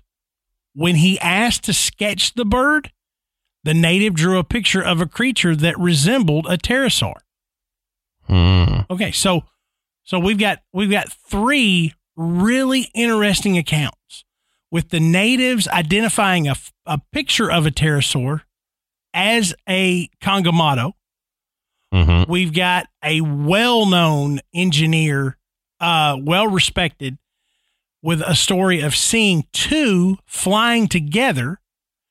And now we've got an actual attack. And when asked to do a sketch of what attacked him, he drew a pterosaur. Yep. Okay. And again, I say that area, if there's going to be a relic population of dinosaur, this would be the area. And to me, it sounds a lot like the Papua New Guinea flying creature that we've discussed before. Yep. That has the light on the body. Yeah, we're getting there. Okay, cool. Yeah, we're getting where you knew exactly where we were headed. So I'm a crypto nerd. Shut up. So as recently as 1958, the science journalist Maurice Burton wrote in the Illustrated London News that there had been several reports from Africa of a pterodactyl-like creature, with speculation that the Bangweulu swamps might be one of its habitats. Now, he pointed out that off the coast of Africa, the coelacanth, a deep-sea contemporary of the pterodactyl, had been caught by fishermen. And so if you're into this kind of stuff, you know about the coelacanth. You know, a prehistoric fish. They thought it was long extinct, and then they reeled one in one time. I have a replica behind me. Yeah. A little small replica of the coelacanth. So, you know, the coelacanth would have lived around the time that pterosaurs lived. Yeah. So it makes you stop and go, well, okay. So we've all said, well, there's no way that a dinosaur was able to survive and adapt, but yet we have one that would have been right along the side of a pterodactyl. And it was discovered in Africa. You know, off the coast of Africa. Yep. So, Now, to the west in Cameroon, the natives describe a nocturnal bat-like creature called the Alitao. Likely, this is the same as the Congomado. This creature was observed by an exploration team under Ivan Sanderson in 1932. Now, he drew a sketch of the creature, and it's a Congomado. Modern reports of the Congomado continue to surface, and in 1998, Steve Romandi Minya, a Kenyan exchange student living in Louisiana, declared that the Kangamato is still known to the bush-dwelling people in his country. Now, as Adam alluded to, these accounts are very similar to the ones that describe the Ropin of Papua New Guinea, as well as several other creatures. Now, there are several historic reports of European explorers being attacked by large winged creatures, and quite often, people were reported to have received wounds from the Kangamatos. It's thought to eat mostly fish, but occasionally humans. And the Kangamato is also said to dig up graves and steal human corpses if the burial isn't deep enough. Just like the Ropin. Yep. It's interesting to note that a good portion of the modern Kangamato sightings happen in prime birdwatching sites, but bird watchers never seem to report anything. And those would be the people that would probably know, and they're the ones looking up. Yep, right. But it made me remember about, we talked about when we were discussing the Ropin, that these primates in Africa had actually learned to fear something above them. Okay? Yep. Something from the sky that actually fed on primates. And so this fear became genetic, and it was something that carried on generation to generation, to where we have this innate fear of things that can fly above us. Yep. Okay? Exactly. So out of all of these, I think this one is probably the most possible, or at least the most plausible, because we have, number one, so many reports, and we have, legitimate accounts of the Ropin that we know about already, to believe that this absolutely could either be the same thing or it is a cousin. Right. And that's it. I mean, the behavior of the Kangamato is so similar to that of the Ropin that it very well could be the same flying reptile as the Ropin. But you basically took the words out of my mouth when you said, out of all the ones we've talked about, this could possibly be the most probable, because not only the area that we're discussing, it has ample place to hide. It has the ability to, it could fly daily, middle of the day, and people would not see it because of how remote some of these areas are. Yeah. And if you talk about it eating mostly fish, if you look at a lot of these pterosaur type birds, what they say they ate, then their anatomy was the lots of razor sharp teeth in the beak to catch the fish, because it would swoop down like a lot of the birds we have now and just pluck it out of the water. But it would use its beak rather than like the eagles do its feet. Yeah. And it looks just like these pterosaurs. Its habits are what we think pterosaur habits were. Its region is what we think. There was Quetzalcoatlus or something like that was supposedly over Mexico and Texas.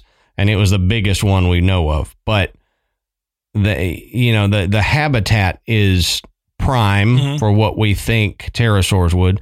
So I don't have much money, but I would bet $5 of my money that that's all I got to bet. Y'all don't judge me. That this is a legitimate creature. Yeah. And if this piques your interest, we talk more about the Ropin and other large bird-like reptiles in our Thunderbird episode. Yep. And that's another one that, you're getting these Native American reports. You're getting these native reports out of Africa. It makes you kind of think this was just, they didn't understand it at the time. And the legend turned it into a mythical creature, but it may not be mythical at all. Right. Yep. Okay. So the last one I got, and the last one for this episode, is the Malawi Terror Beast. Now, this one gets a little graphic. So if you don't want to hear it, maybe skip this one. If you got kids listening and I'm not going to go into crazy detail, but it does get a little graphic on some of the reports here. So just be forewarned. Now, the Malawi Terror Beast is the name given to an unknown cryptid that caused widespread panic and chaos in rural Malawi during the early months of 2003. So this one is pretty recent. Now, in 2002, there was a, quote, mysterious beast in the Dowa district that killed 5 people and maimed more than 20 others before being shot to death by game rangers and some paramilitary police. Now, it resembled a spotted hyena, but its hind legs were a lot longer, they said. So, not exactly a hyena. Or if it was a mutated one. Mm-hmm. Now, in the district of Dowa, 100 kilometers north of the nation's capital, Lilongwe, reports emerged of a rabid animal with hyena-like features attacking and mauling members of the region. The unidentified creature attacked 19 residents of Malawi, killing 3. Now, while this might not seem too insane for a country plagued with wild animal attacks, this says, it was the brutal ways in which these people were killed and maimed that has struck fear into the hearts of the entire nation. The 3 deaths were of 2 elderly women and a 3-year-old baby. Each had their skulls completely crushed in, and their intestines and private parts were devoured by the beast. So that's not normal behavior for most wild animals. Right. Says those lucky enough to survive their attack suffered horrific disfigurements, which local scientists analyzed in an attempt to identify the beast. Several victims lost both legs and hands. 2 lost both ears and eyes. 1 unfortunate woman had her nose and mouth torn out by the creature. Yeah. Now this says the gruesome style of selective disfigurement is more reminiscent of sadistic human killers than any of the killings by any crazed animal. And that's true. Mm-hmm. We don't see animals selectively targeting parts like this on most live anything. They'll kill and they might eat the liver, but the cheeks and eyes and stuff, that's usually birds that will get those. Now, in the wake of the attack, over 4,000 people left the Dowa area to take refuge in town halls, only returning home after armed guards and a sustained presence by local gamekeepers, the police, and factions of the Malawi army. Now, those who saw the animal dismissed claims that it was a hyena due to its large hind legs. Many local residents believe that the unknown animal is the soul of a similar beast that was killed a year before, like we said, that had slain 5 people, and that it returned to exact revenge upon those that claimed its life. To this day, what the beast was or where it went remains unsolved. Now, the first animal was officially identified as a spotted hyena, and the second was speculated to be a spotted hyena by government agencies. However, some survivors claim that the terror beast hind legs were longer than a hyena's, so it couldn't be a hyena. Now, there is another man-eating hyena-like creature, the Nandi bear, that's reported from East Africa, which I think we've touched on but not talked about. But it's similar to that. So it's a hyena-like creature, but its killings and its vicious nature are what make most people think it's not a hyena. Plus, it's proportioned differently. So there again, could it be a prehistoric type creature? That because there are prehistoric mammalian creatures that look similar to hyenas that have been discovered. Mm-hmm. Yeah, this is interesting because unlike the other, this is a one-time event. Yep. Something that happened that makes me think more if it's not a hyena, it's something similar. Maybe it had a genetic issue that caused it to have longer hind legs, caused it to be much more aggressive. But of course, in these areas of Africa, the native legends that come out are pretty fascinating, with the idea that this could have been the soul of a hyena that they killed a year before, coming back to get revenge. Yep. What makes me question the hyena thing, though, is the type of attack. Right. Yeah. Because the people that lived, they lost nose and mouth, or they lost ears and eyes. If it was a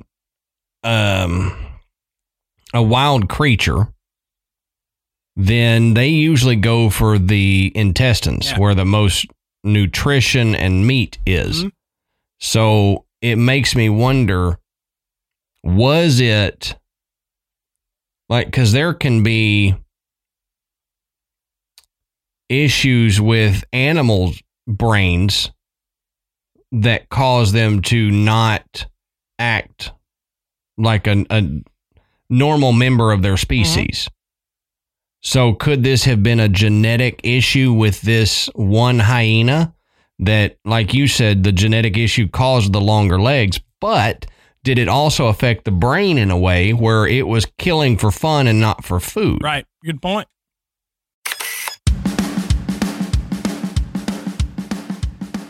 Hey, Adam, when you were in school, did you have a favorite teacher? I did. Yeah. And I bet you did really well in their class. Oh, yeah. Better than any other classes. Yeah. It doesn't really matter what subject it is. If you connect with the teacher, then you're going to excel. And when you're trying to learn something new, like a foreign language, having a really good teacher that you connect with is critical to your mastery of that language. Now, the difference that a good teacher makes is just immeasurable, and the attention to detail, instant feedback, and the passion they have, there's just nothing better. And if you're the kind of person who learns best from another real person, and you want to learn a new language, then it's time for you to discover Preply. Sure, being self-taught, using apps or getting books or cassettes or CDs, whatever. They've been out for years and years and years, but it's like learning a new recipe or learning how to do plumbing work. Have you ever tried to learn a new language when you're talking to an expert tutor? That's just phenomenal to know that you're doing things right and you get that feedback. And it's so critical when you're trying to master something as hard as learning a new language. Oh, sure. And the thing is, have you ever tried to sound out like German or Arabic or Mandarin? If you've tried to teach yourself some of the languages throughout the world, you'll realize it's not easy, and it's time to try Preply. And I know for me, I knew Spanish when I lived in Texas the first time. When I moved to Tennessee, I lost it. Well, when I came back, I wanted to relearn Spanish. So the way that was easiest for me was to get Preply and to learn from a tutor that spoke fluent Spanish and could go, "No, Adam, that's absolutely not how you say that. You say it like this."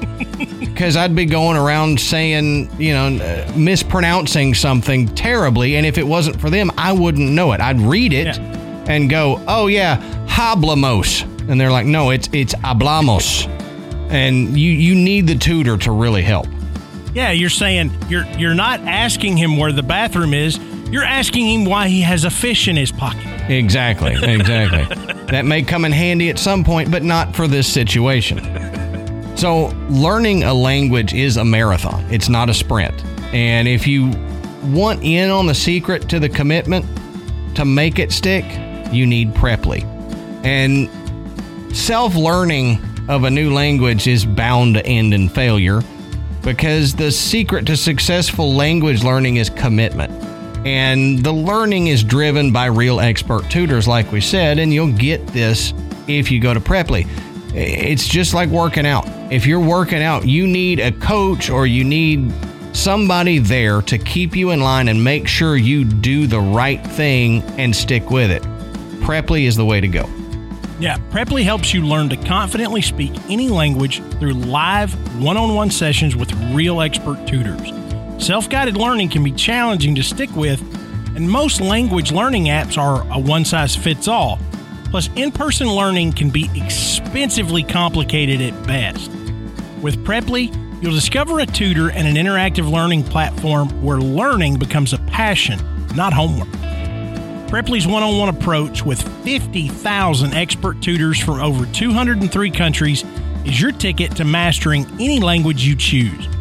From immersing yourself in the new culture to succeeding in your career or simply getting unstuck on a word you don't understand, Preply teaches you to speak a new language naturally. So you can book a private tutor today at preply.com/grave and get 50% off your first lesson for a limited time.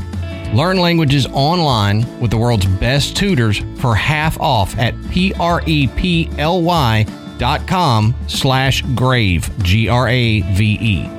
That's right. Graveyard Tales listeners can book a private tutor today at preply.com/grave and get 50% off your first lesson for a limited time. Learn languages online with the world's best tutors for half off at preply.com/grave, GRAVE.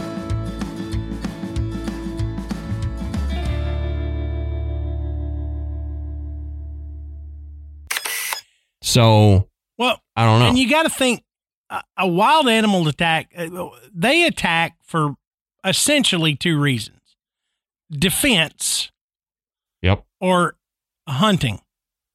Yep. And so do they attack humans because it's become a potential food source for them, or did these attacks occur because this particular creature got displaced and now it's defending its territory? Either way, the injuries that were sustained, they don't match with either one of those. You know, Adam's already mentioned, as far as a hunting animal would go, it's not going to attack all those different places. That's not where the meat is. Even if you're talking about, you know, if it attacks a human like it would like an elk or, you know, a buffalo or something like that, it's going to go for the big meaty parts. It's not going to worry about gnawing on your face. There's no meat there. Right. You know, so it doesn't make sense that it was hunting at all. So you go to defense, but in a defensive attack, you may have those type of wounds, but it wouldn't be to that extent, because it's gonna attack either until you go away or until you die, and then it's done. It's protected its territory. It has no reason to sit there and chew on you. Now, mutilate. Could other animals, other scavengers have come along? Sure, but I think they would have noticed evidence of that because they would have been familiar with what that looked like based on other animals that were found dead in that region. I mean, right. And it's these people that lost the eyes and ears or both arms and legs. They survived. Yeah. So it wasn't like a scavenger actually came and plucked out their eyes after the Malawi terror beast killed them. The beast itself, they said, did that. Yeah. So, and if you're still alive, you're not going to lay there long enough to go, I'm going to let this bird peck out my eyes. Right. So this is it's a crazy story. I tend to lean towards the hyena, with some kind of issue. Yep. It didn't socialize well. Doesn't play well with others. It's a serial killer hyena, basically. Yeah. But I don't know. It was crazy. So that's one I wanted to add, just how crazy that one was. But like I said, most of these in Africa, and if you live in Africa, South Africa or whatever, you may have heard of these, and they may not be unknown to you, but probably to the rest of the world, these are lesser known cryptids. Yeah, you just don't hear as much. There's not as much information about them. But like I said, these stories are really good. They're worth talking about. And, we've picked up on several that are potentially misidentified species, undiscovered species, or even one that is potentially very real. So, yeah, absolutely. I think this was a good show to just, hit on some things that our listeners probably haven't come across. Right. So we hope you enjoyed listening to all these stories of cryptids that you probably haven't heard of. We certainly enjoyed researching them. If you have a lesser known cryptid that you have heard about, maybe you grew up hearing about an odd creature that was from the area where you lived, let us know. And one of the best places to do that is in our Facebook group. It's one of the best groups out there. We have a lot of fun. It's very, very active, and it's a safe place to come and share those stories without having to worry about being picked on or made fun of. Exactly. You can also check out our website, which is graveyardpodcast.com. And there you can find links to purchase Graveyard Tales merchandise. You can listen to the show, learn a little bit more about Adam and myself, and you can also become a patron. And we really appreciate everyone that takes the time to donate to the show. You get some really good bonus content, bonus episodes. You get videos. We try to make it worth your while because we appreciate the money that you send our way. It helps us continue to make bigger and better content for our listeners. Don't forget to rate and review us on iTunes, because that helps bring the show up the charts when people search. And that just allows more people to come into the graveyard. Right. So until next time, we'll save you a seat in the graveyard. See you soon.